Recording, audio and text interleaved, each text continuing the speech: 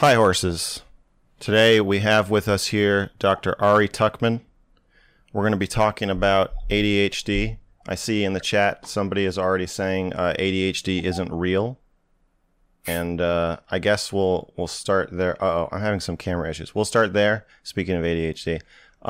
Dr. Tuckman, do you want to introduce yourself a little bit while I fix my frame rate here? Sure. So, yeah, I'm a psychologist. I'm in private practice. I've been doing stuff related to ADHD for about 25 years now. I've written 4 books. I've presented all over the place. I've done a ton of interviews like this. I am all about ADHD. My most recent book is called ADHD After Dark, and I take a look at how ADHD impacts not only a couple's relationship, but also their sex life. So, yeah, we're going to have an interesting conversation here, I think. Their sex life. Can you explain how ADHD is related to sex there? Sure. Well, so, if somebody has ADHD, that comes with them everywhere they go.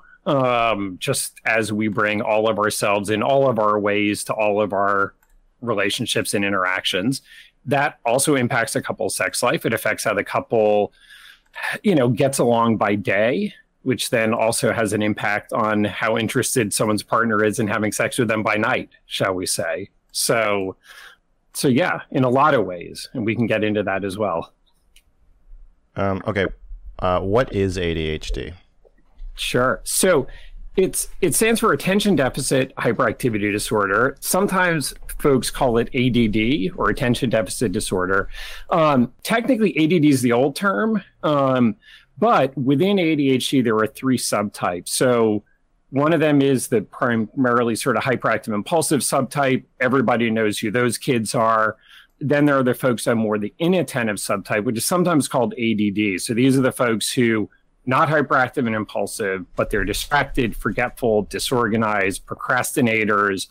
They tend to struggle with managing time, all of that. But again, not hyperactive and impulsive. And then there are the combined type, which are folks who have both inattentive and also hyperactive and impulsive symptoms. Okay, so you're describing it kind of as a descriptor of behavior, like a statistical outliers of how much attention the average person pays to anything. Is there, in your definition of ADHD, is there a cause? Yeah. So, what we know from the research, from lots and lots of research over the decades, is ADHD is primarily genetic rather than environmental. Mostly it involves genes related to dopamine receptors.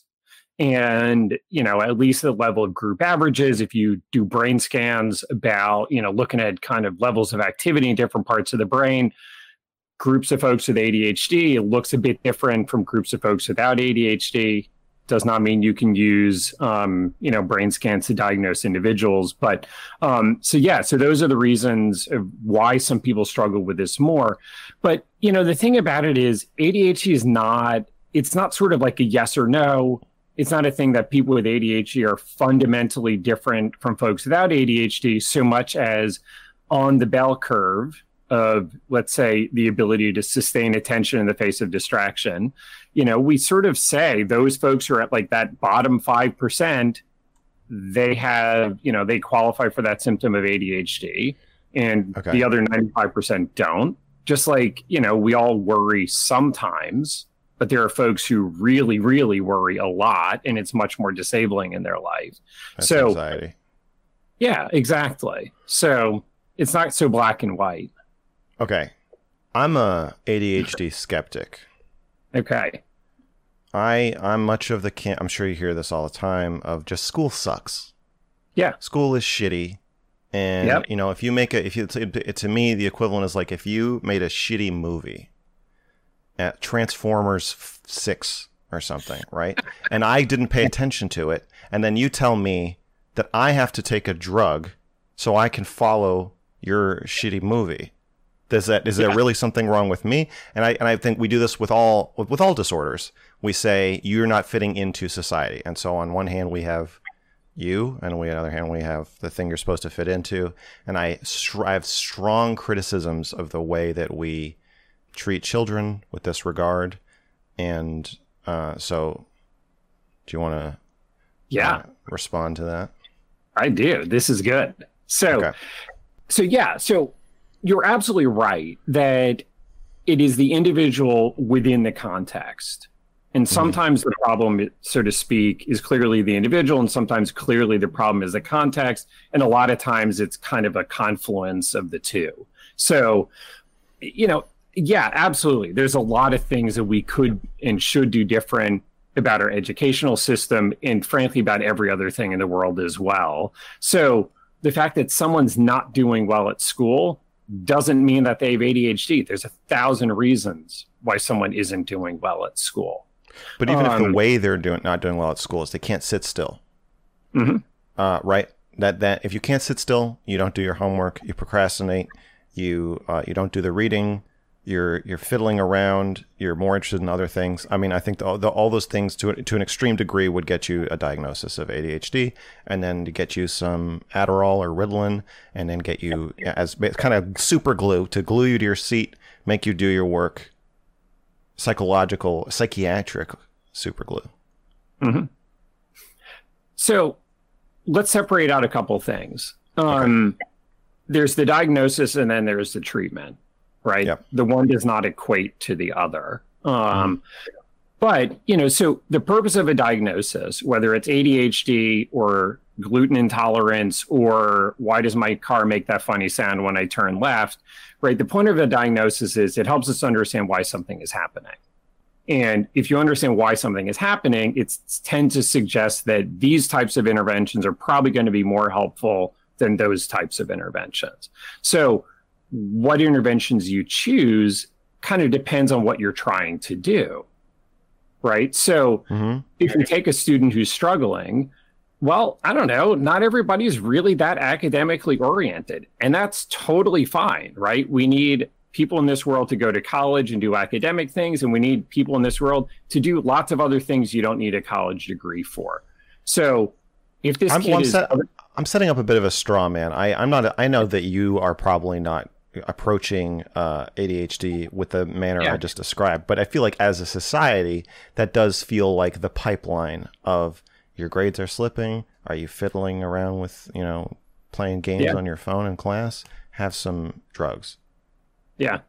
And it sounds like you're somewhat critical of that universal approach. Yeah. I mean, the problem of it is if you get the diagnosis wrong, the treatment's probably not going to be right.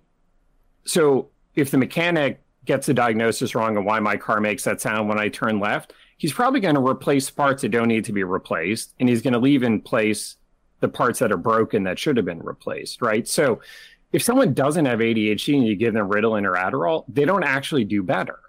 Okay.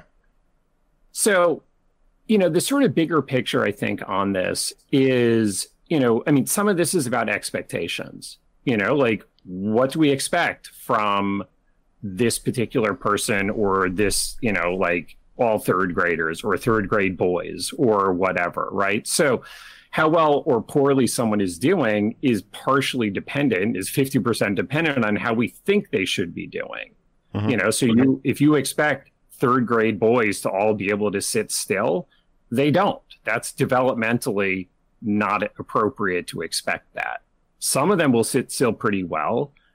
Some of them will be really good, and most of them will be not so good at it. So, so there's that kind of frame as well. And of course, if you cram 33 kids into a classroom and expect the teacher to be able to manage it well, that's probably a setup for disappointment as well.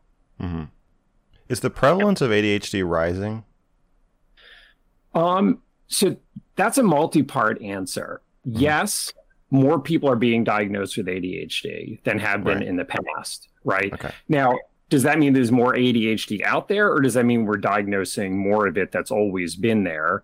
And I think the answer, it's a little bit of both. I think that certainly during the pandemic, it sort of put a lot of people over the top, right? They were sort of holding it together.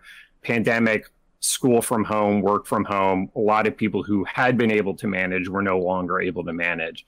So that led to a big spike in folks seeking a diagnosis of ADHD or treatment for ADHD. Okay. Is there is there a ceiling on what percentage of children who get diagnosed with ADHD you're willing to tolerate before you say, this is no longer ADHD, this is just normal?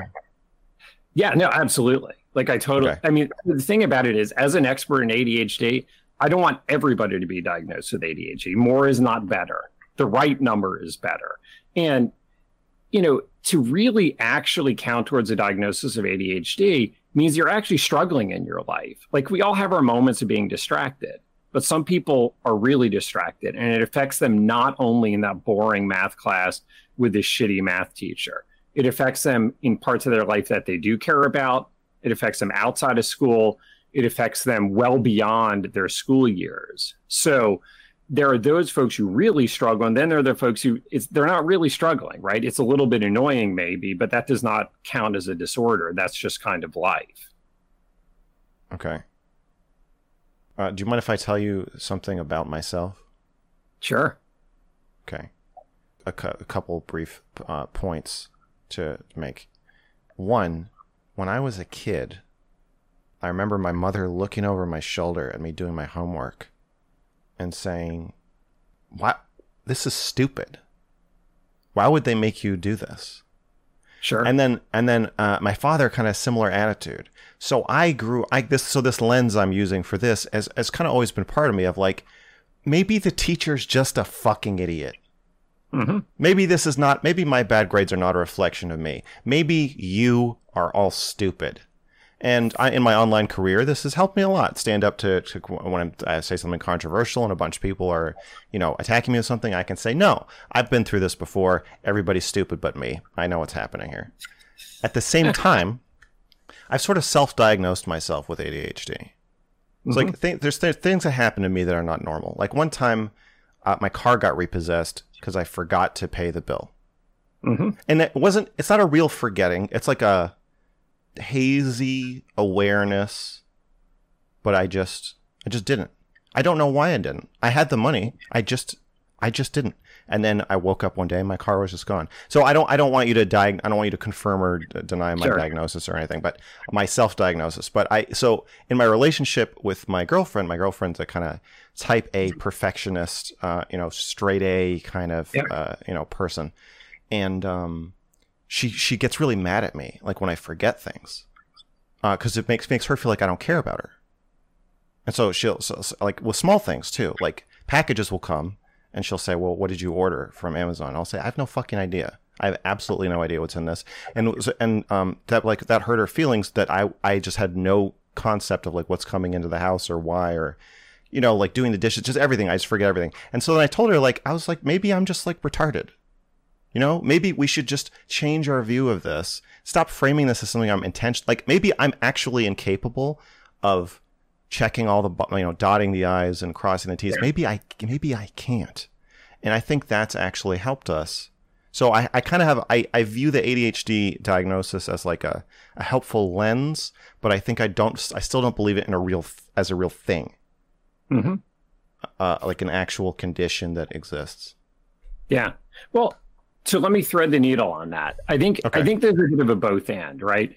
Was the schoolwork you were doing kind of stupid, uninspired, and uninspiring? Sure, probably, right? Like that's absolutely true. Definitely. Yeah.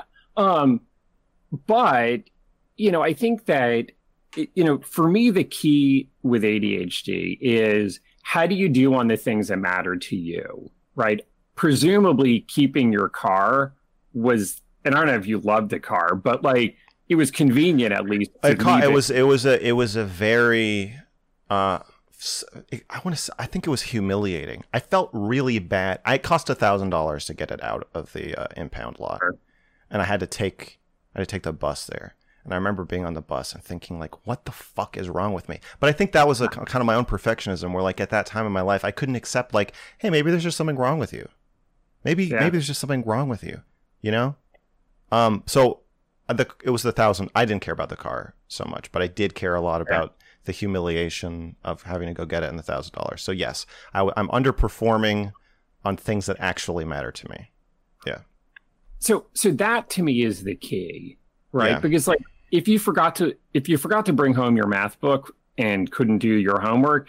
I don't know, maybe you just didn't want to do your homework. But like for some variety of reasons, right?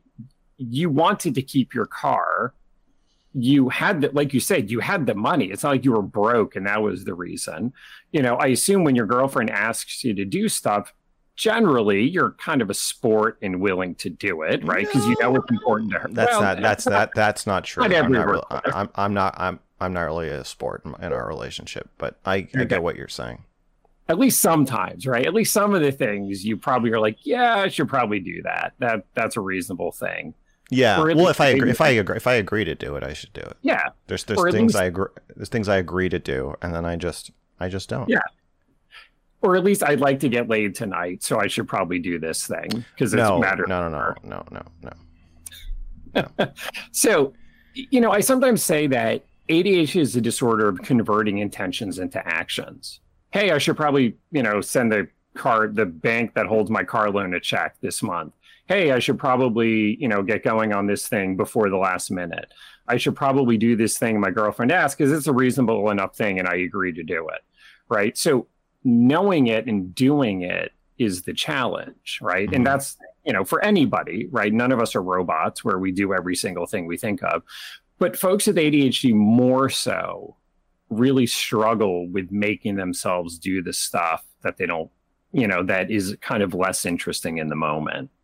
Do you believe, you seem like maybe you don't, but do you believe that the ADHD diagnosis is ever a double-edged sword? Because you're saying, I get you're saying the all the benefits of using it. Do you fit into the right thing? Do you blah blah like? And then on the other hand, it's like, well, maybe we shouldn't take people's cars away if they forget to pay their thing. Maybe somebody should call you and be like, hey, do you know that you haven't paid your car thing? Like, do you want to pay it now or the phone? Blah. Like, I don't know. Maybe school shouldn't suck. Like, but I feel like when I make allusions to these things, you're sticking pretty strongly to. I don't like the conformity of it, of like of not questioning the thing you're trying to fit into. Do you see that as a double-edged sword at all, or are you just like? No, I think you're making a good point, right? Like, I'm definitely not saying everybody must conform. Like, you don't have to. But if you want to, if it's important to you. If you want the benefits that come from conforming, it would be good to be able to do it. If you're okay with not having those benefits because you prefer things to be different, that's fine. Like, in this case, I'm not taking the position that you have to have society's goals. What I'm saying is I want you or whoever to be able to achieve your goals, right? What matters to you is the thing then that's important. Okay, there's a lot of autonomy there, which is not true of all psychological diagnoses, right? Like, if you're happy having delusions and being homeless, they're still going to say you're schizophrenic.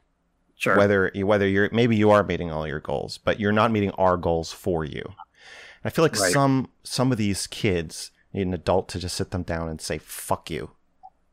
You know, I know you want to do I know you want the gold star. I know you want to do your homework. I know you want a pat on the head, but you can't have it. You can't have it. You can't have the medication. You can't have the truth. You know, like just being told no. You don't have. I mean, have you been on TikTok lately?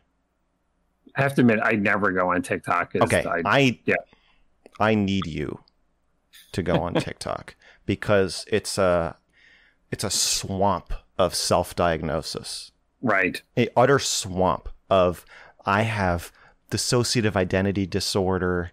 I have ADHD.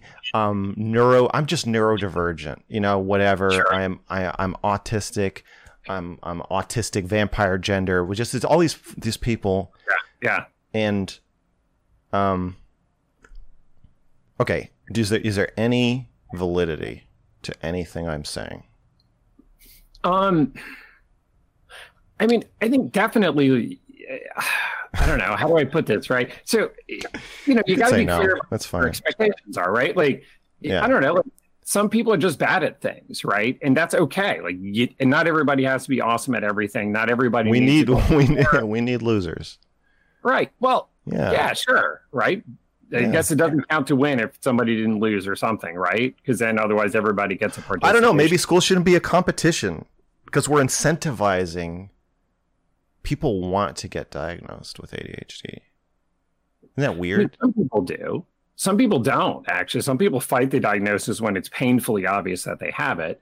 I think some of the folks who want to get diagnosed, it's because genuinely they have it and it actually interferes with accomplishing what's important to them.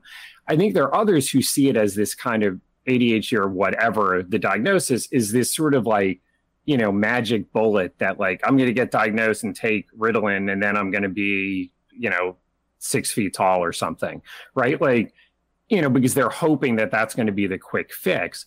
And if it isn't the right diagnosis, then it's not going to be a quick fix. And even if it is the right diagnosis, it may not still be that quick fix that you're hoping for. I mean, I think part of the issue with TikTok, as I hear it, is, like, as you said, a lot of self-diagnosis, but also a lot of people kind of preaching advice that is frankly rather kind of hollow, not very helpful, or this kind of toxic positivity of, I just work hard in something and blah, blah, blah, and my life is wonderful. That's some of it. A lot of it's people bragging about their struggle. Yeah. So they're like, okay, I saw one where this teenage girl is like in her kitchen and she's like cooking noodles or something. She's like making ramen. And then she's like, starts looking at her phone. She's like that feeling when you forgot you were cooking noodles and you start looking at your phone. It's like she set up like a little skit of herself supposedly forgetting what she was doing and doing something else, and then being like, "Oh no, my noodles." So I'd say there's a lot of bragging about being different, being neurodivergent. Yeah, it's compelling video. Boy, the struggle. I overcooked my ramen. Whew. How do you get through your day? You're such a brave soul. Yeah. Okay, so you're saying that's an example of somebody doesn't really care about the thing, and so it's not diagnosis worthy. If you're forgetting shit, that doesn't matter to you or anybody. Yeah, or it's just a trivial example. I mean, it's like someone who's saying they're depressed because they didn't put in, like, look, I didn't put the cap back on the toothpaste. Right. Because I didn't have it. Like, okay, I mean, I guess. But like, so, but that's the thing, right? I think that self-diagnosis can kind of trivialize something, that like this stupid ramen example, like that's not an example. Like that alone proves nothing. We've all had our moments where we're looking at our phone instead of paying attention to what's on the stove. That's not noteworthy. What's noteworthy is it happens a whole lot more, or you burned up 4 pots, or you've lost 3 cell phones in the last 5 years, or, you've gotten written up at work because you keep showing up late. Like that's stuff that means something, right? That's actually a significant thing, not just like a normal, it happens to everybody kind of a thing. Okay. So you mentioned sex. Are you writing or talking about sex and ADHD? I mean, my last book is all about it, and I present about it. ADHD After Dark. Nice. Yeah. And what do you talk about generally? So the book is based on a bunch of survey research I did with like 3,000 folks in couples with one partner with ADHD, one partner without, and I looked at all aspects of their relationship and their sex life and how they manage their ADHD to see, how does it affect this kind of, frankly, rather important part of relationships? Like it's part of the glue that holds us together when it's going well. And it can be part of what pushes us apart when it's not going well. So pretty important. And nobody in the field was really looking at it. Okay, so what did you find? Well, I found a whole bunch of stuff. I mean, one of the things that I found is that folks with ADHD this will be surprising to no one who has ADHD or maybe their partners, that, folks with ADHD tend to have greater what I called sexual eagerness. So when I asked, I looked at the 12 questions in the survey I asked that had anything to do with sexual eagerness. So how often would you like to have sex? How often do you masturbate? How often do you look at porn? How do you feel about your porn, your partner's porn? how quickly do you sort of mentally transition into sex, et cetera, et How do cetera. how do people feel about their partner's porn? Yeah. Porn use, I should say, not partner starring in porn. Well, sure. Yeah. So, because that's kind of an important question, I think. It's not only how do you feel. Is that different between people with ADHD and normies? Yeah. I mean, what I found is that not only do folks with ADHD rate themselves as feeling more okay with their own porn use, they also tended to be more okay with their partner's porn use, which is not true for all people, right? There's lots of people out there who are not okay with their partner looking at porn. So, I think it speaks to, I don't know, maybe they understand what it's like to be taken over. Well, and that is part of it, right? How much of this is about porn? How much of it is distractibility about like if you're looking at YouTube, like, oh, I'll just take a minute here and then like an hour later, right? So how much of that is kind of a time management / hyper focus problem, or this is a friend of mine told me this term, she didn't coin it, but procrastinating, right? It's like jerking off instead of doing the thing you should be doing, right? But what if jerking off is the thing you should be doing? Right. It's right there on my to-do list, honey. Had to do it. That's right. So, yeah, it's true. Sometimes that's the thing you need to do. So yeah, I mean, if the couple's sex life is going well, then having a partner with greater sexual eagerness is great, right? Like somebody's got to keep the fires burning. On the other hand, if your non-ADHD partner is kind of pissed at you because you didn't do the things that they asked, or they feel like they're doing too much of the burden of the household, then wanting to get laid is probably not going to work out well, at least if you want your partner involved. It's also transactional, the way you make it sound.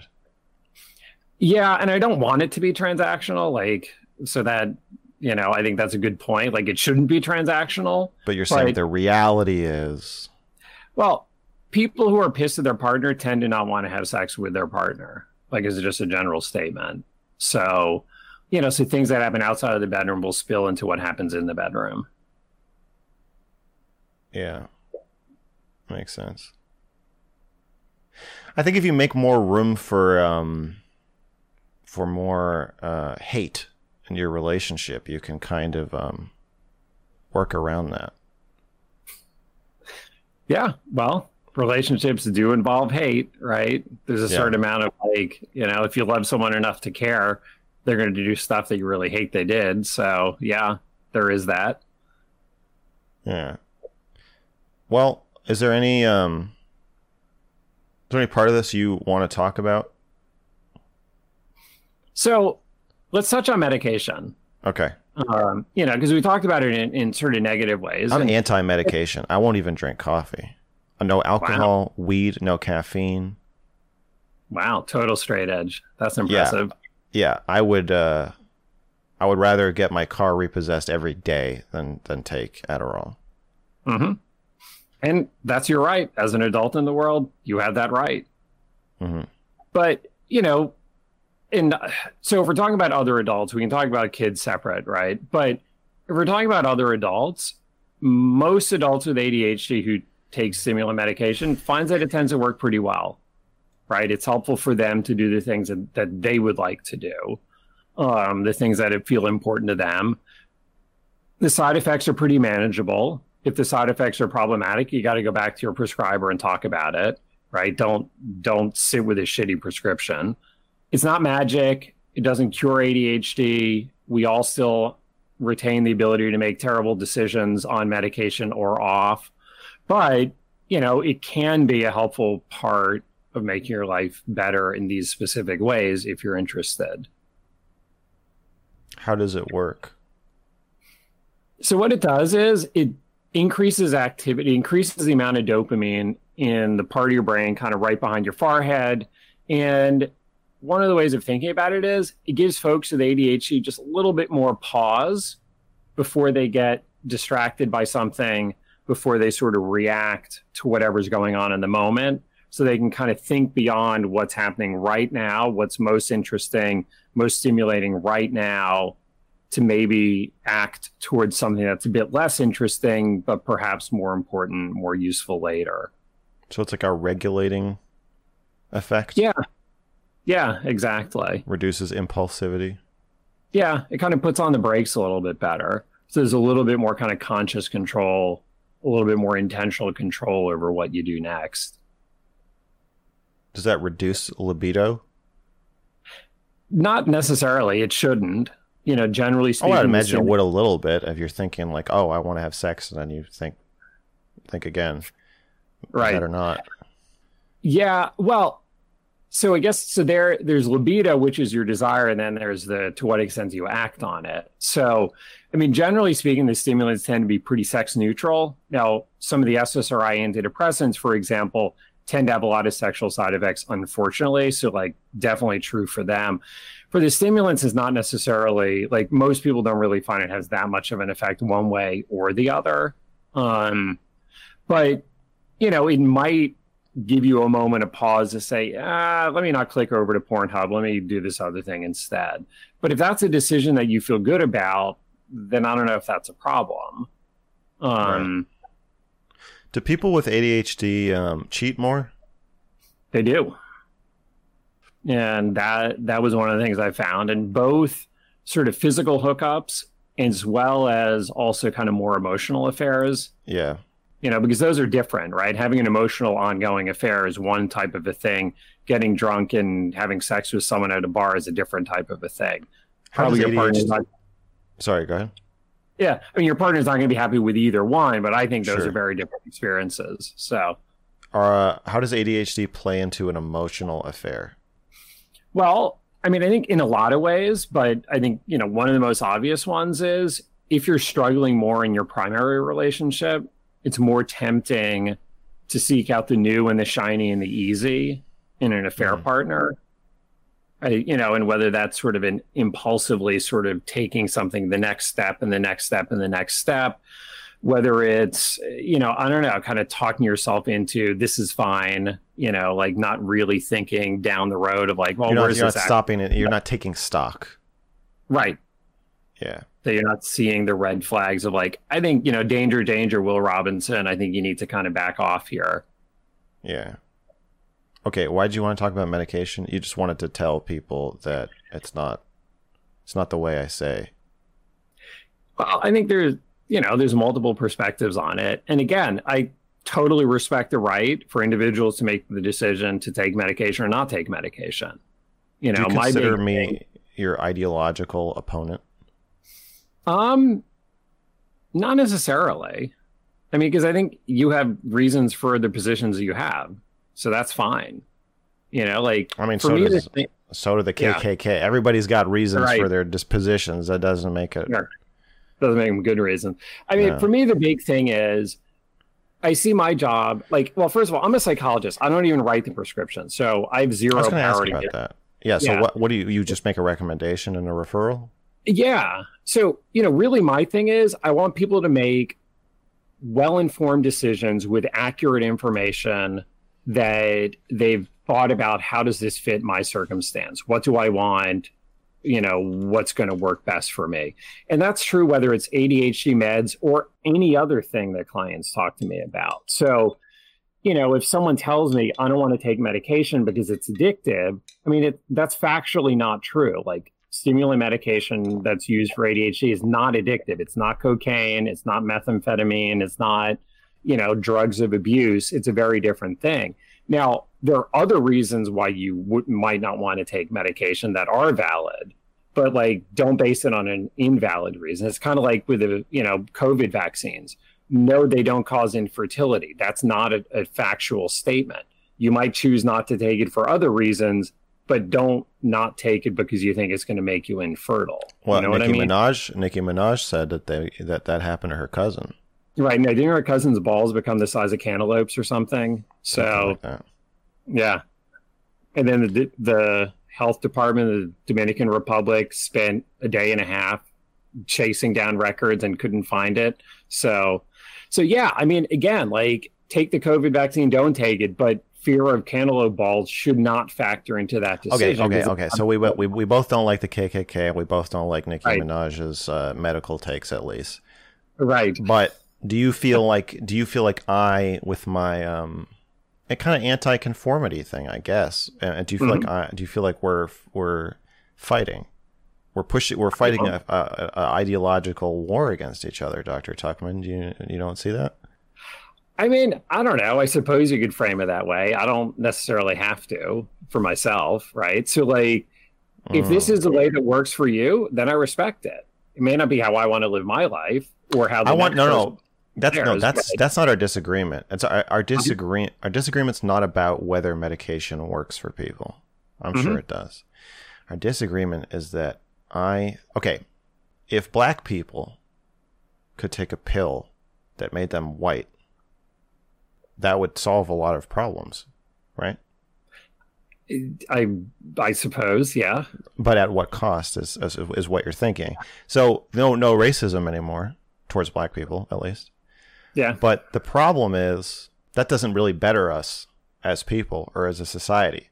So I say the same thing with at least kids or just people with ADHD. If we're running our society in a way that seemingly increasingly is non-workable or non-functional for a larger number of people, but we can just medicate them all. The kids with ADHD are the black people in this analogy. We just medicate them all so that they fit in, and then we say, well, problem solved. Then to me, that's the society that has just turned everybody white and all patting ourselves on the back and saying, oh, we fixed racism. Things are so much better now. And so while I certainly agree with you that each individual person, when you take psychiatric medication, especially if it's not like a total life-destroying affliction you have, when you take psychiatric medication for depression or anxiety or ADHD, you're making your life better, but you're making my life worse. You're making everybody else's life worse. Because if 20% of kids were getting all Fs, couldn't get into college, we would change how we do school. School would get better. The quality of school would increase. But if we just take that 20% of kids who would all flunk out of school, and we just keep giving them stronger and newer and better medication, then school can limp on as the horrible shithole that it is, and nothing gets better. So I just want you to think about that. Every time you take your Adderall, you're making my life worse. So that's where I think we disagree, because every time I say something like this, you bring it back to the individual, the autonomy, and what's going to be best for them. Every individual black person is best served by taking the pill that makes them white. In terms of oppression, they're best served by that. But that's not what's best for the groups, for society. That's bad for society. Right. I think that's our disagreement. So I think it's a smart argument you're making. I will definitely give you credit for that. I think that it can be a bit of a both and, right? And I think in terms of improving the educational system and how education is done and what do we, educating kids or adults for, yeah, there's a lot of room for improvement in that. And I definitely don't agree that, just give all the kids Adderall and then we won't have any problem. Like that's sort of putting a Band-Aid, on a bigger problem, or it's sort of scapegoating, or it's a wrong solution for the wrong problem or something. So what's your threshold? What's your threshold for ADHD diagnosis in children where you hit a tipping point where you're like, well, the situation, it's a situation we've created for them, not them. Mm-hmm. That needs to change. Do you have like a number in mind for like a tolerance of prevalence of this before you change your definition of what's happening? I mean, I don't know that I could put a specific number on it. I will say this, in the official diagnostic manual, the prevalence is, I don't know, somewhere around 5%, like 4 or 5%. That to me feels like a reasonable number. Sometimes you'll see stuff like 9%. That feels a bit high to me, like 1 out of 11, Well, okay, that's how they're defining the disorder, or that's how they're describing the prevalence? That's how they're describing the prevalence. So, I don't agree that everybody who's struggling at school should get diagnosed with ADHD. Kind of like I said, there's a lot of reasons why people struggle with school. And, I think ideally we're working it from both sides at the societal level and how education is delivered, and also for each individual to figure out for them what is going to be the best. The fact that some people sort of do the things that make it easier for them to fit into the, standard regimen, to me, doesn't mean that the people who don't want to fit in should have to. I've come to a stance. I don't think grades or academic performance should factor into an ADHD diagnosis at all, because of this inherent push-pull. I think forgetting to eat or drink water, forgetting, like losing your phone, losing your shit, like your backpack or whatever. I think all these things make sense as criteria. But I think it's letting the education system off the hook in a way and throwing kids under the bus in a way that I don't feel comfortable with, to use academic performance as a criteria. Because academic performance is also a criteria of how we evaluate teachers in schools. Sure. And if you use it as a way to prescribe medication to students, that's a loophole for the teacher and the school. Yeah. So I would, as someone who sits in the office across from someone doing an evaluation, here's how I would think about this. I agree. I don't actually give a shit what exactly grade you have, A's or F's, whatever. What's of interest to me is how are you doing within the context that you're in? If you how often is somebody with straight A's getting diagnosed with ADHD? I mean, not that often. Well, so you do give a shit. I mean, it's even in the screen. They're the only reason they're there in the first place.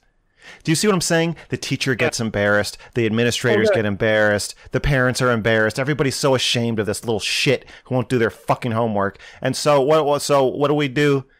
We take the kid in for an evaluation. But bad grades should be seen societally as a reflection of the teacher, not the student. So let me give a counterexample, right? So let me actually take back my answer.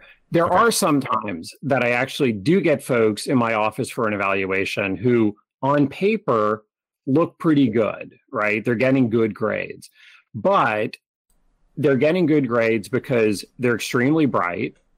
So they're not working that hard to get the good grades, and they're not being challenged. So that's maybe a different thing.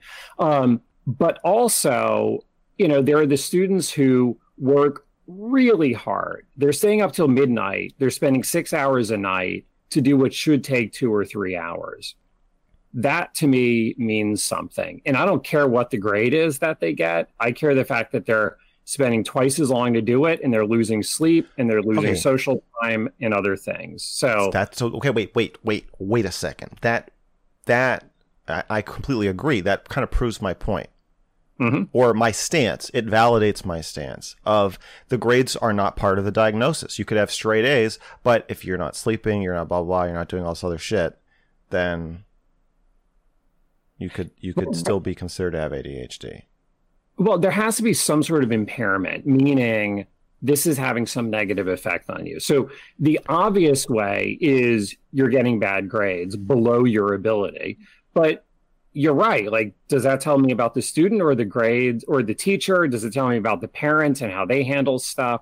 Right. Like there's a lot of things that go into the grades that a kid gets. But sometimes the impairment isn't showing up on the report card. It's showing up in the stress and the extra effort it takes to get there.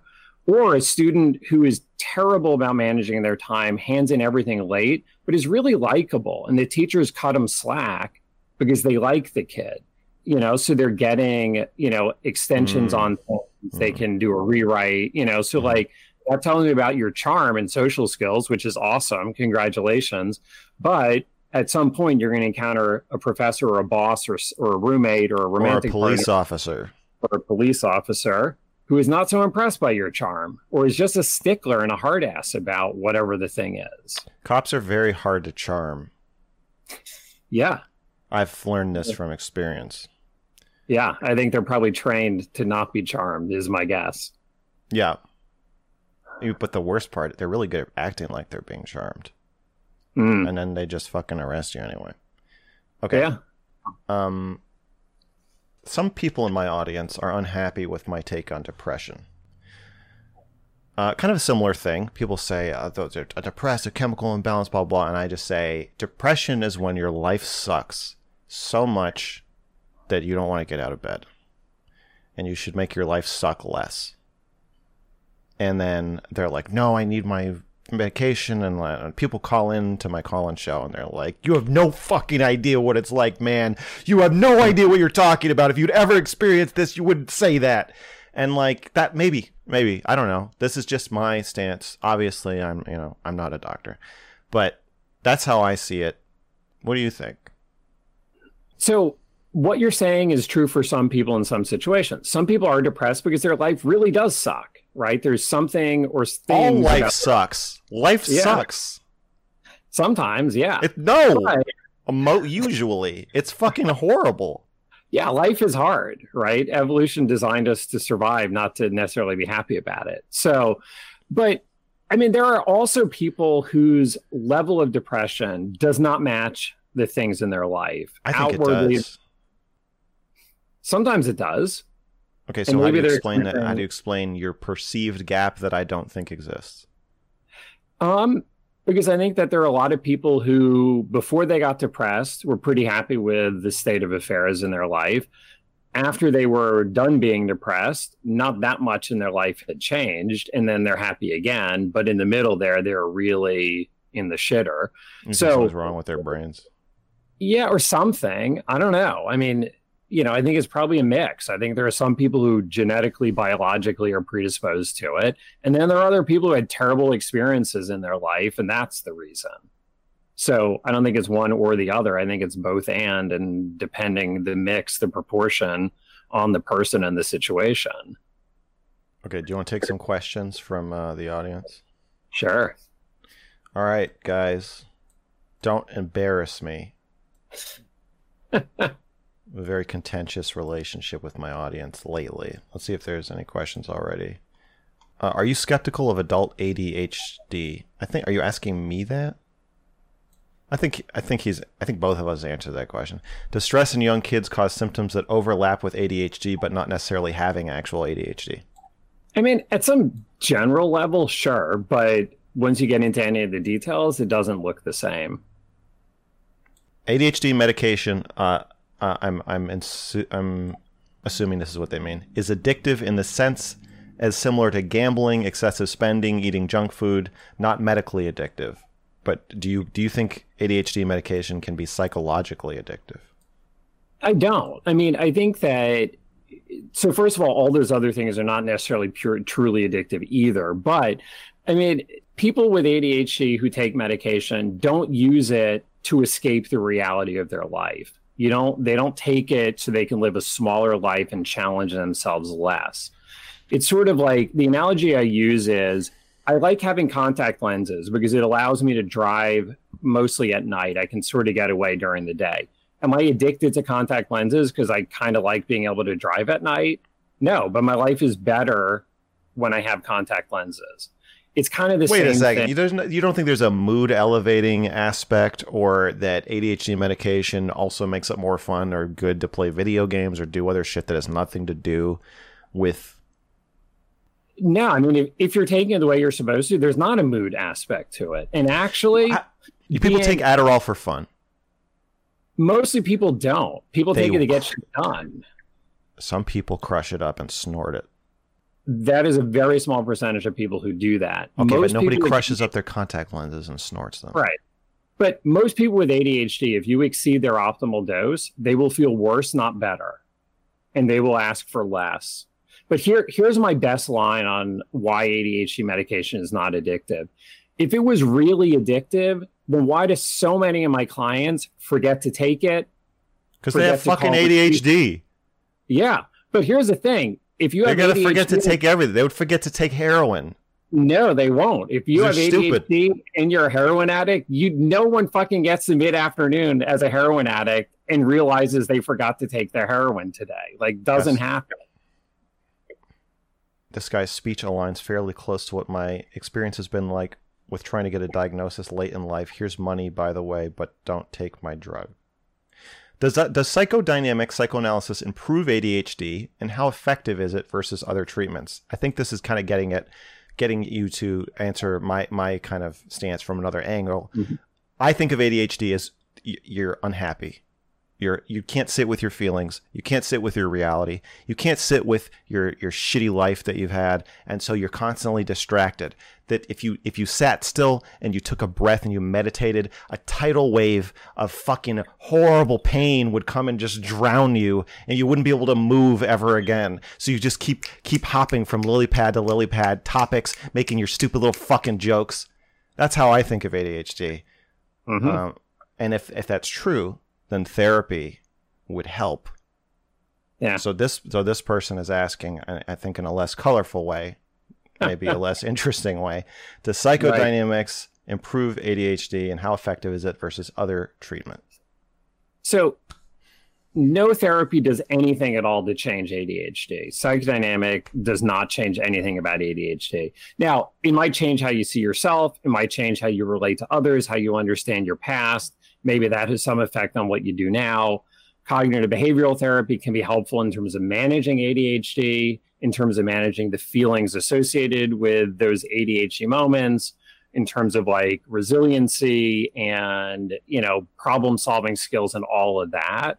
So there's definitely a place for therapy, but it's not going to change the brain wiring of ADHD.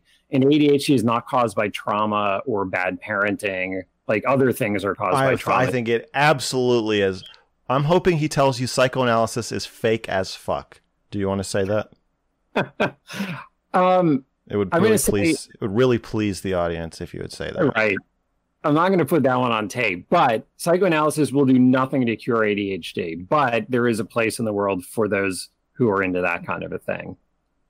Isn't there a diagnosis called agitated depression? Yeah, or it's sort of a descriptor at least. When you say therapy will not help ADHD. Well, it doesn't cure the ADHD itself. Yeah, the ADHD itself. Now, is this a tautological argument you're making where basically you're saying if therapy does improve the ADHD itself, then it wasn't ADHD? ADHD definitionally is that which cannot be improved by therapy. I mean, I suppose, yeah. I mean, it's okay. Sort of Okay. I just want to make that point that you're the way you define ADHD to this commenter. I just want to say the way Dr. Tuckman defines ADHD is that the answer to your question cannot be yes. So therefore, fuck you. Okay. The next question. I was diagnosed as a child but never went on medication. It's been hard on me the last few years. I don't want to go on medication. Are there alternatives? This seems like a little personal. You might not want to answer this, but that's the question. Mm-hmm. You know what? I'll ask a general question. Okay. Is there anything that can improve ADHD aside from medication? So in terms of that, no. Like we don't have any research that supports the effectiveness of any of these other alternative treatments, whether it's nutritional supplements, brain training programs, balance exercises, or shit that chiropractors do, computer brain training, stuff like none of that stuff does anything to improve the symptoms of ADHD. We have a comment. Max reaching for every straw while sinking in quicksand. Do you think that is an accurate description of the conversation that we're having? I don't know. I think you're putting up a pretty good fight. I like it. Okay, I'm reaching for sticks, and I got logs to pull me out of this quicksand. There you go. I got a fucking helicopter with a ladder pulling me out of this shit.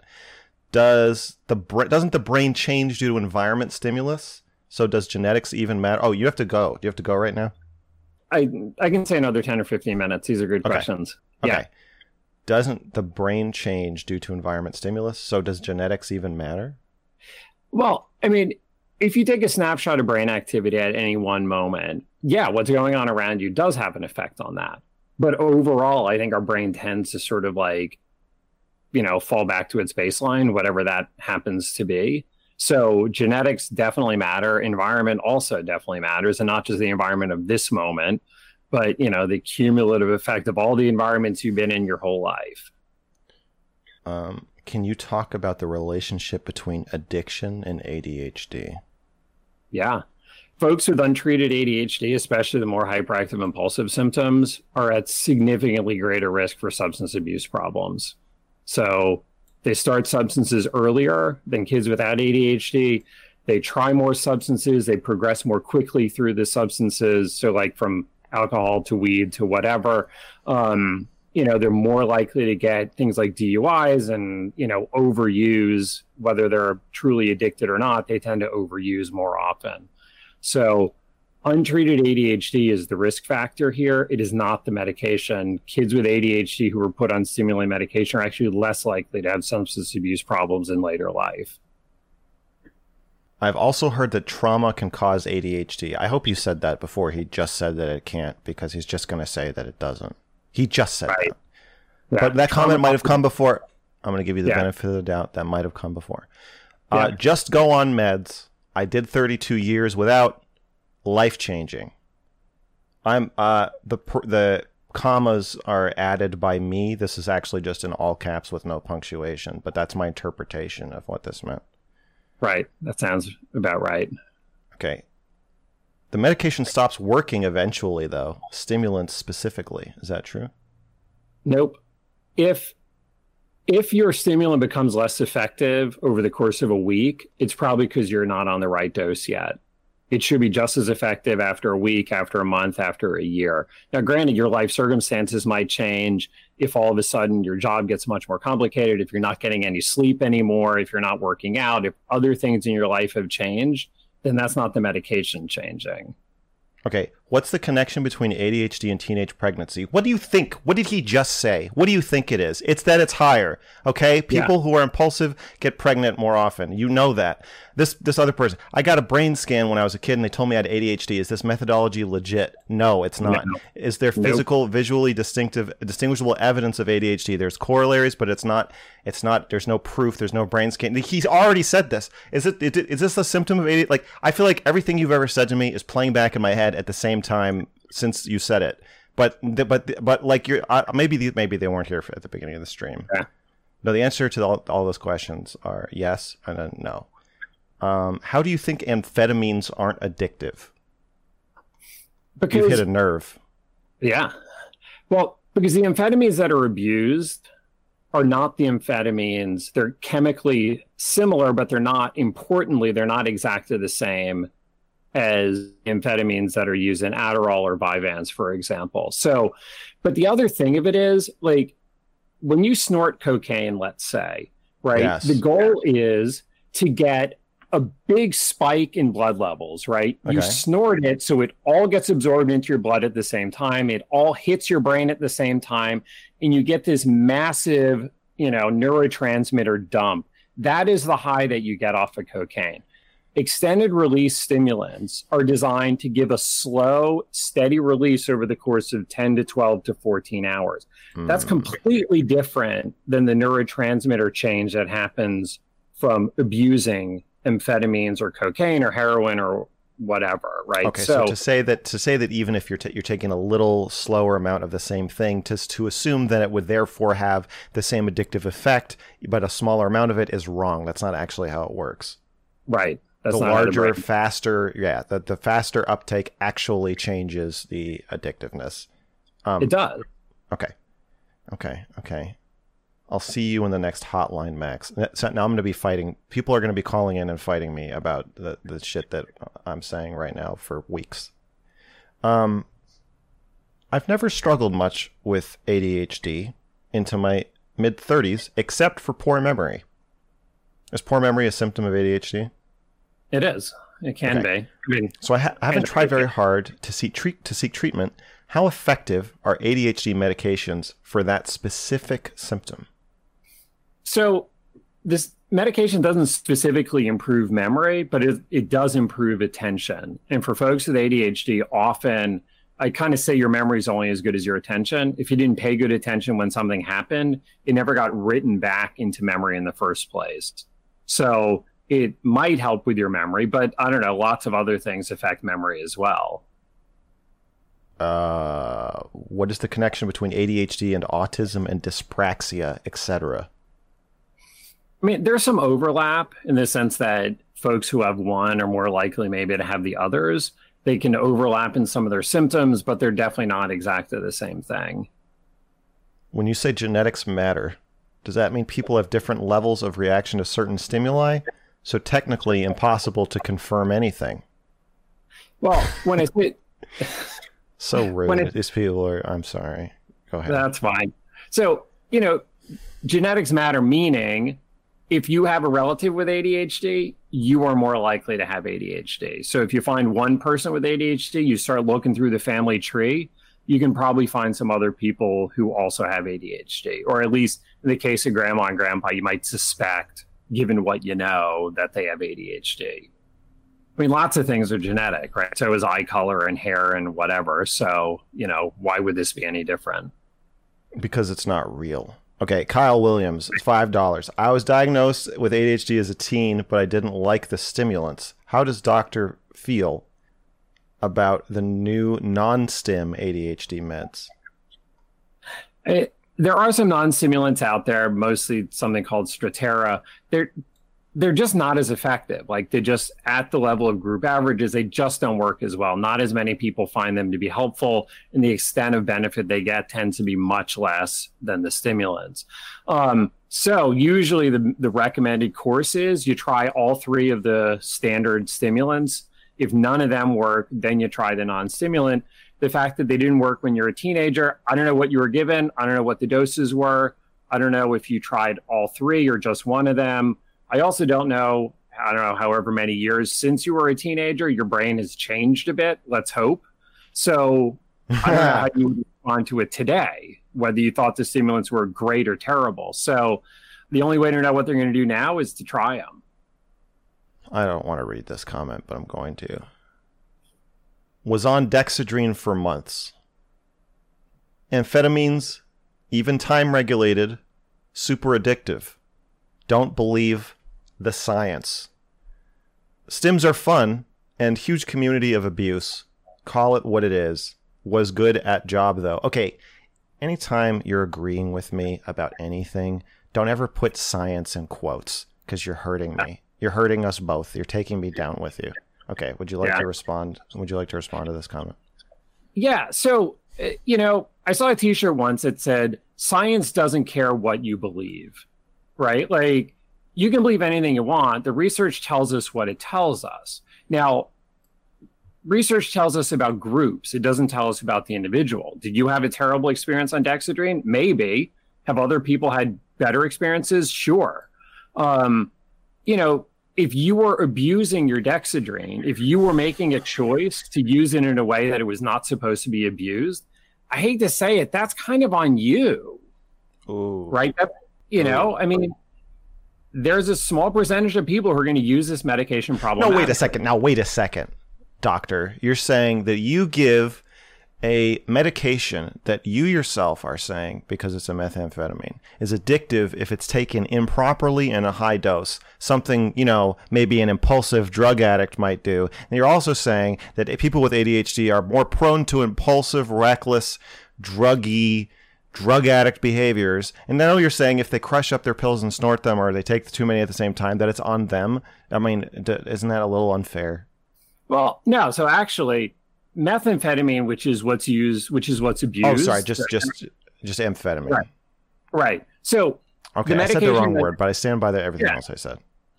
I mean, the reality is most people with ADHD will not enjoy abusing their stimulant medication.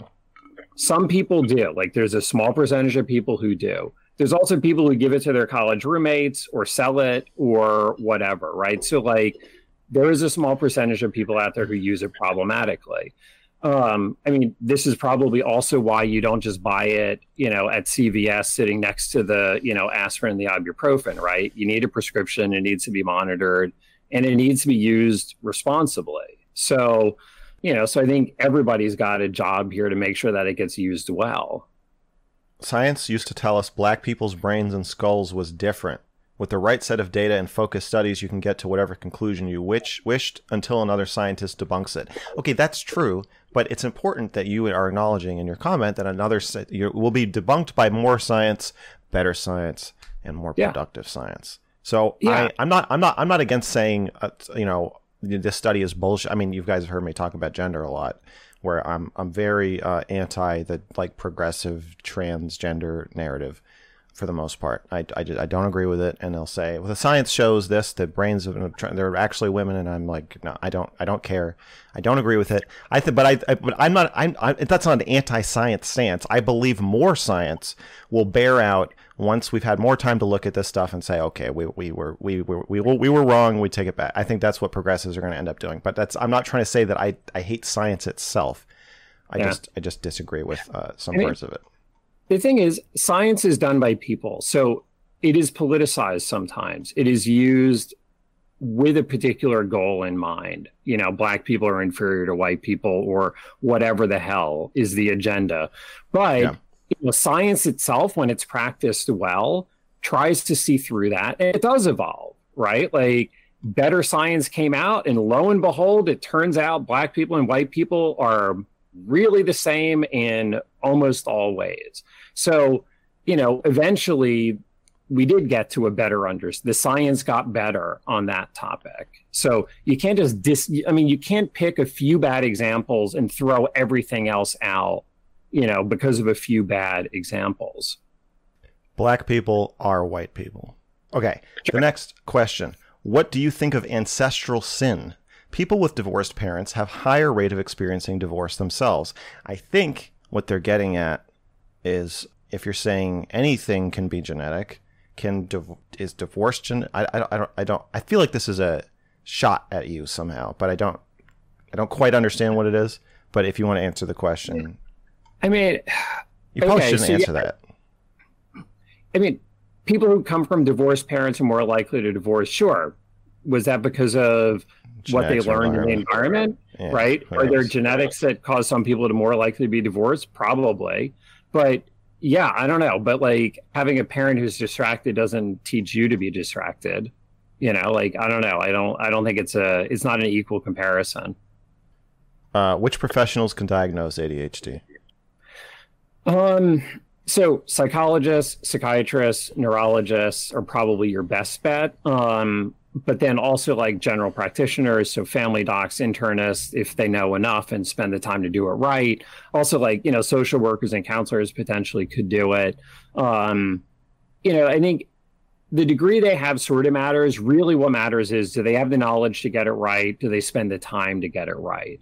So, there are psychologists who don't really know what they're doing with, and they get it wrong both ways. There are psychiatrists who spend 8 minutes and get it wrong both ways, and then there are psychologists and psychiatrists who are great and spend their time and really get it right. So you got to find the individual practitioner who's going to do a good job. Adderall is addictive, but taking it is totally worth the trade-off for me. I'm happy, can make art, can do my job. I'm better at being a husband and father. Okay. Good. I'm glad it works for you.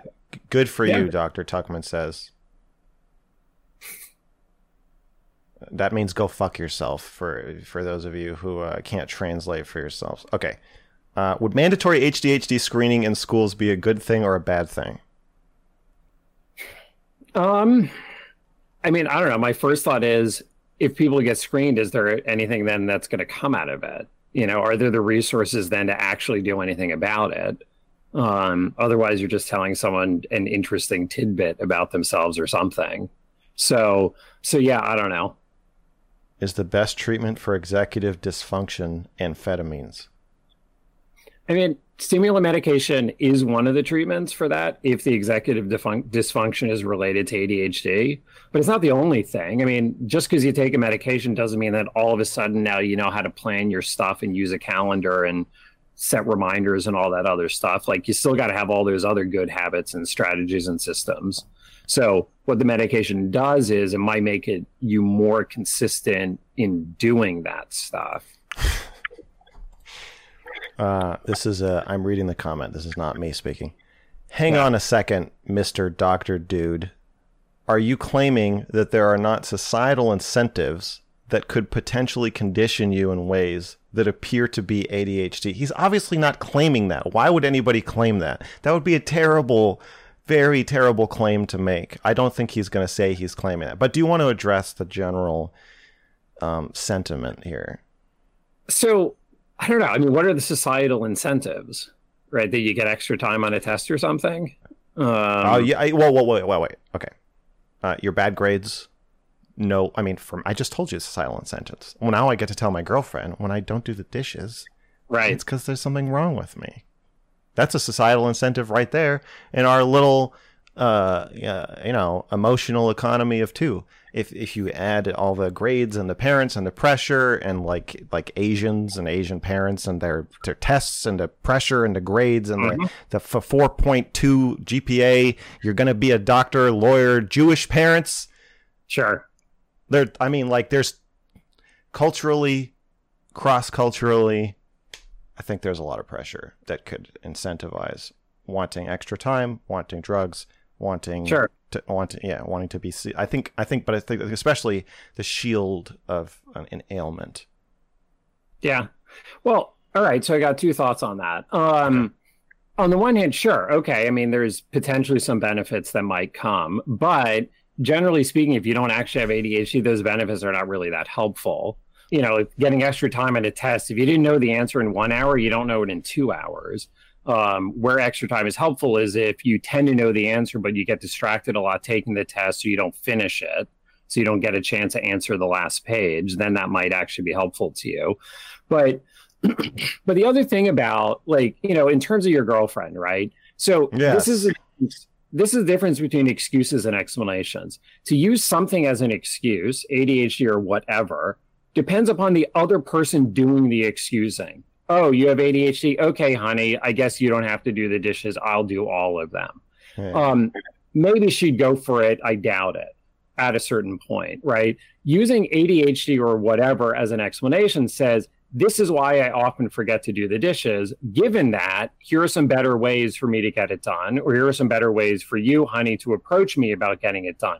Give me a reminder, and then I will put in some good effort to do the thing I hate doing. Well, right? I'm using it as you could be annoyed about the dishes. Mm-hmm. Okay, it's annoying. I say I'll do something, I don't do it, whatever. Sure. But then to add to that, you're hurt. Your feelings are hurt because I didn't keep you in mind. I don't have a mind to keep you in. Right. And then and that, it's not so much about how it's going to be handled logistically, but what does it mean? What is the meaning of it if I don't do the dishes? Does it mean I don't give a shit about you? Or maybe I'm not capable of giving a shit about you? Well, so this is actually a really good point, because this is the nuance that matters. So if she thinks that you're perfectly capable of remembering to do the dishes and then you don't do them, the logical conclusion is you're a selfish asshole who doesn't care about what bothers her, right? Mm-hmm. Hard to feel good in that scenario for either of you. On the other hand, if she recognizes, oh, he does care about me, but he sucks at remembering to do things. Not just that I ask him to do, but he also sucks at remembering to do things he himself, intends to do. So I'm still annoyed that the dishes didn't get done, but I don't see it as a comment on his feelings about me. There's still the problem of the dishes, but there's not then the problem of how much you care about her. And that's the part of understanding the diagnosis that can be liberating for both partners. Okay, but so do you agree that is some kind of perverse incentive for me to want her to think that I have this disease? I mean, I suppose, but I think if you don't actually have it, it's going to be hard to pull it off in the long run. Because I think she still has a reason. She's going to notice a pattern of when it comes to doing his live stream or making his rap album, he seems to show up reasonably on time. When it comes to something to do with me, he's nowhere to be found. Yeah, it's a tough sales pitch to sell that idea, right? So, but I think that I don't know, the truth comes out. But in either case, ADHD or not, I think it's still reasonable for your girlfriend to expect that you're going to try to be diligent. You're going to try to be considerate. You're going to try to do at least a decent enough job on the things that are important to her. Just as I would hope you would have the same expectations for her.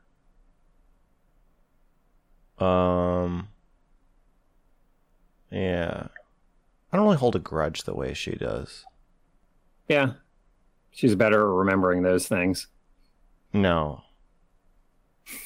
That's not the framing. That's not right, Dr. That's just has she has a dark streak. Yeah. Is that what you're saying? She is my dark streak. What do you think about all the TikTok self-diagnosing? Good to raise awareness on what ADHD is, or bad because it gives excuses where there shouldn't, or somewhere in between? If it is in between, do you want to place your ranking like on a spectrum of good to bad somewhere? I mean, I think it's both. It's totally both, right? Like greater awareness is helpful if it encourages people to seek the right kind of understanding. Bad because there's a lot of stupid things that get posted online. Just because you own a phone with a camera and a microphone doesn't make you qualified to speak into it. So does that make me an asshole? I don't know. At least on I don't know. Like, I don't post TikToks on like international economic policy because I don't know anything about it, right? So people should speak on what they know about. Does that make me an elitist? But you know about but you could post about your own finances, even if you're not an expert in personal finance or investing. So I think and those I think really I really, especially because TikTok is very addictive and rewards impulsivity in the user, and flicking and watching and the videos are all 10, 30-second long little things. I really want you to sign up for TikTok. I think it would be very, very good for you. I think if I signed up for TikTok, I would just hate humanity more. Yeah. I mean, it was hard enough, 6 years ago when we elected Trump. It was hard to still have faith in humanity. If I watch TikTok, it's all downhill. And you still have to find empathy and patience for all those little Trump supporters. I do. Who you need to treat. I do. How does a doctor determine the difference between actual ADHD and someone who's been conditioned to 5-second clips via TikTok? Chicken or egg? So I think they're asking kids. If the parent hands the kid the iPad, tells him to shut the fuck up for 5 years, from 2 to 7, and then the kid's used to entertaining little nuggets of stimulus, and then the only place where we're not expected, even interpersonally, that's kind of how we communicate now. The only place they're not expected to have stuff go into their brain in that format is at school. And is it possible that kids are being conditioned to function that way, in a way that works everywhere except school? Well, so I'm not going to defend, being on screens all the time, and especially young kids being on screens. Like, I don't think that that's a good thing. But I think also, I don't think that our brains are so like malleable that someone who doesn't have any ADHD tendencies can be given ADHD by watching too much, iPad time. So wait a second. I think if you took somebody who's like 50 or 60 and had them watch a quickly edited YouTube video, like, okay, look at how movies were edited in like the 1940s. Oh yeah. Somebody says something, somebody says painfully slow to information. It takes fucking forever. And even if you watch The Matrix now, you're like, why is this so slow? Like, I get it. He hit the guy. Now you can switch to the next shot now. But at the time, I remember when Gladiator came out, everybody was all like, all these close-up, shaky cam, fast editing. I got nauseous. All these reviewers, dude, Leonard Maltin throwing up all over the floor. I don't know what he actually said, but the old guard was very off-put by the choppy editing, blah blah blah. And now you watch Gladiator, and I'm like, I watched this. I remember being in the theater. I was 15. And thinking like, wow, I can barely follow the action. But I watch those same scenes now, and I'm like, this is really slow. So I do, I do think that, like, some of my favorite action movies now all read is really slow. I do think you can be conditioned to expect a lot more information, a lot faster. There's a guy in my video game group who watches all YouTube videos at 2x. Mm. And he said if he listened to people talking any slower than 2x, it's like intolerably slow and boring for him. Sure. I mean, I totally believe that people get good at processing video stuff more quickly, right? Because you're right. Like, there's movies from the 40s are like just painfully slow. But it also makes you bad at processing slower videos. You're not just better at processing fast videos. I think you're probably actually worse at processing a slower video. I think maybe you might be less patient for it, less tolerant of it. Sorry. But I still don't think it's going to train the brain into ADHD. I think there's also the other factor that we have to consider is kids who spend more time on iPads might be kids who are more attracted to iPads because they have ADHD tendencies. Might also be because they have parents who have ADHD because they're struggling to manage all the demands in their life, use the iPad more than parents who don't have ADHD, who find other ways to keep their kids engaged. So I think this is it's multi-determined.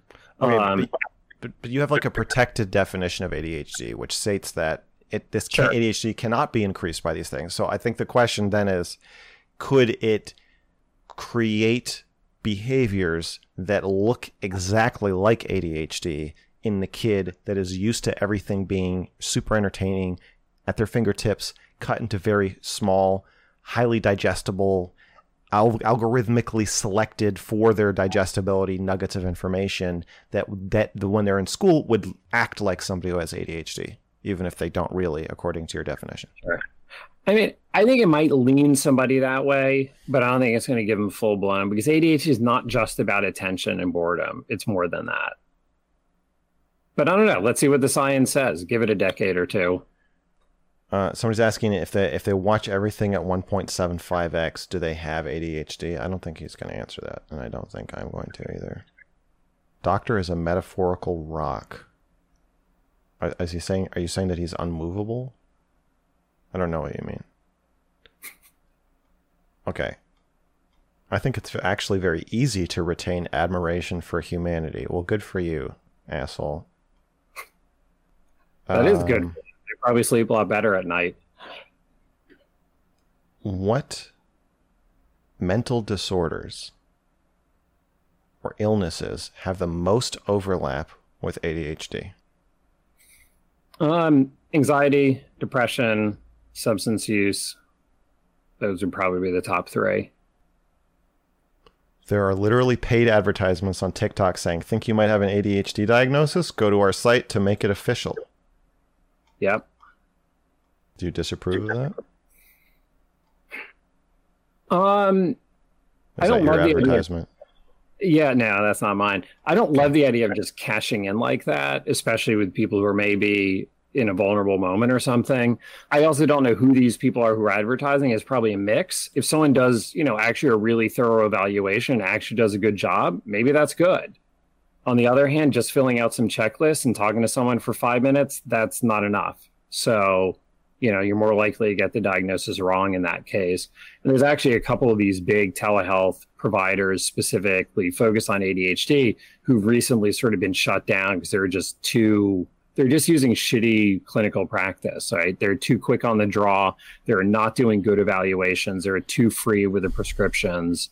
So, there's some bad actors out there. So find someone who's actually going to do a really good job. And seems like they actually give a shit about getting it right and not just about getting paid. Somebody's asking where to find your book, ADHD After Dark. Fucking Google it. What do you mean, where do you find it? What are you talking about? Probably on Amazon. I think they have it.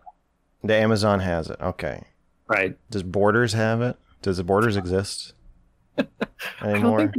I don't know. Does Barnes and Noble exist anymore?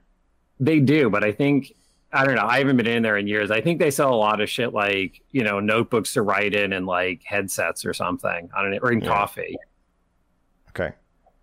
Yeah, Google it, guys. What do you think about the marshmallow test? So I think it's interesting. So in case anyone did not take Psych 101, so the marshmallow test is you take a bunch of young kids, like 3 to 5, and you say, here is one marshmallow. You can eat this one marshmallow right now. Or if you can wait a minute, I'm going to go down the hall and I'm going to get another marshmallow, and then you could have 2 marshmallows. So some kids scarf that first marshmallow before it's even left your fingers. Other kids will patiently sit there and wait for the second marshmallow. All day they'll wait, right? So it's kind of a tested delay of gratification. And there's a bunch of research that's been done to see, what correlates kids who wait, kids who don't. How does that correlate with later life stuff? As you might imagine, the kids who struggle with impulse control, with delay of gratification, tend in other ways to pick stuff that has more immediate payoff, but that may not have a future benefit. So they should be thrown into a volcano. Right. Exactly. For the betterment of society. Yep. So everyone can fit in to their square holes. Exactly. You understand me. Yes. That's the mandatory screening. Kids who take one marshmallow out in the volcano. Volcano. Okay, so what do you think of the test? I think it's an interesting thing. I think there's something generally to it, but it's one snapshot in time. Maybe the kid is starving. Right? Maybe the kid just ate or whatever. So I don't know. I think it tells us something, but I don't think you should overread one specific data point. You just don't care about the marshmallow test. No, I think it's interesting, but it certainly scales up. You can scale that up in other ways. So if you're 25 years old and you put $10 into your retirement plan, if you have one, right? That $10 by the time you're retired could be worth $500. Right. So $500 is way more money than 10. But for most people, the $10 of fun you can have right now feels bigger than the $500 you're going to get later. And that's exactly like one marshmallow feels bigger than 2 later. So we all feel the present more than the future. People with ADHD really feel the present more than the future. So fucking around on YouTube is way more fun than doing your homework for class tomorrow. But probably your life will be a little bit easier or better in the long run if you did your homework rather than watched YouTube. But doctor, fucking around on YouTube is my homework. It is. You are lucky because that is your homework. It's sort of like, Is it lucky to be put in a jail where you only eat marshmallows? They didn't just bring me 2 marshmallows, Dr. Tuckman. They bring me 2 million marshmallows. Right. And then eventually you want a salad, but there is no salad. There's only more marshmallows. Right. You turn on the faucet and fluff comes out. It's true. But it's more than luck. There's a lot you're doing to get those 2 million marshmallows. It's not just about luck. I'm working very hard. I appreciate that you recognize that. Yeah. I'm not going to say that out loud. Jordan Peterson says, this is a comment, not from Jordan Peterson, but about him. Jordan Peterson says that ADHD is just something someone who scores low in conscientiousness has. If that is not the case, how can you differentiate the two? Well, I think that Jordan Peterson uses kind of personality factors in how he describes people, but I don't think there's a direct one-to-one correlation with something like a disorder. I think it's just a different lens. But yeah. Do you want to try to relate the idea of conscientiousness with ADHD or impulsivity? Yeah, so there is some correlation there. I think it's way too simplistic and reductionistic the way he says it, but people with ADHD do tend to struggle more with conscientiousness. Conscientiousness is about the future, right? You do conscientious things like flossing your teeth and eating kale, not because it's great now, but because it's better for you later. So people with ADHD, because they feel the present more than the future, tend to be less conscientious. Other people, for other reasons, also tend to be less conscientious. But ADHD is not as simple as conscientiousness. There's more to it than just that. Wrong. That's not how he says it. Okay, we have some Peterson defenders in the chat. That's okay. All right. Good. I'm glad how he says it. But give me one more good one, then I got to roll. There isn't one more good one, but I'll give you one more. Why does ADHD... I take it back. This is a good one. Why does ADHD not exist in France? It does exist in France. They just don't tend to diagnose it. Why? But because for some reason, they don't seem to think this is a thing. It is. Does this bother you? I mean, it bothers me in the sense that there are people living in France whose lives could be better by understanding that this is what's going on with them. So I don't think that, the people who say it doesn't exist, they're not following the science. They're ignoring something that they could be doing something about. Is there evidence that they are paying for this? Do we have more flunkies? I mean, I don't know what the research is on that specifically, but I would have to think, I would bet a lot of money on this, that there are people in France who, because they're not aware of their ADHD, because they're not doing a variety of things to address it, medication and otherwise, their lives are harder. So there are more people struggling in school. They're not getting degrees that might be helpful to them. They're struggling in other ways in terms of how they handle the choices they make and the responsibilities that they have. Probably more people with problematic substance use, as well as, all the other struggles that we know are associated with ADHD that's not well managed. So I will bet my house on that. I just don't have the research in front of me. The French are falling apart. They are. Okay, well, that's it. You're free to go. I appreciate you coming here and talking with us all. I hope you had a good time. Is there any final thing you want to say, or Amazon link you want to share or anything? No, this was great. I really appreciate it. I will say, in 25 years, this was the most challenging interview I've done, and that was awesome, right? Well, great. I appreciate that. Yeah, no, seriously. I enjoyed the fact that you really sort of pushed it. You had some smart comebacks. And I don't know if we agree. Well, no, I know we don't agree on everything. We're enemies. We're enemies. Yeah, right. Yet, but I can respect that. And I respect you, and I respect your work, and I thank you for sharing it with us. All right. Thanks for having me. I appreciate it. Of course. Anytime. All right. Well, take care and stay in touch. All right. Sounds good. See you, everybody.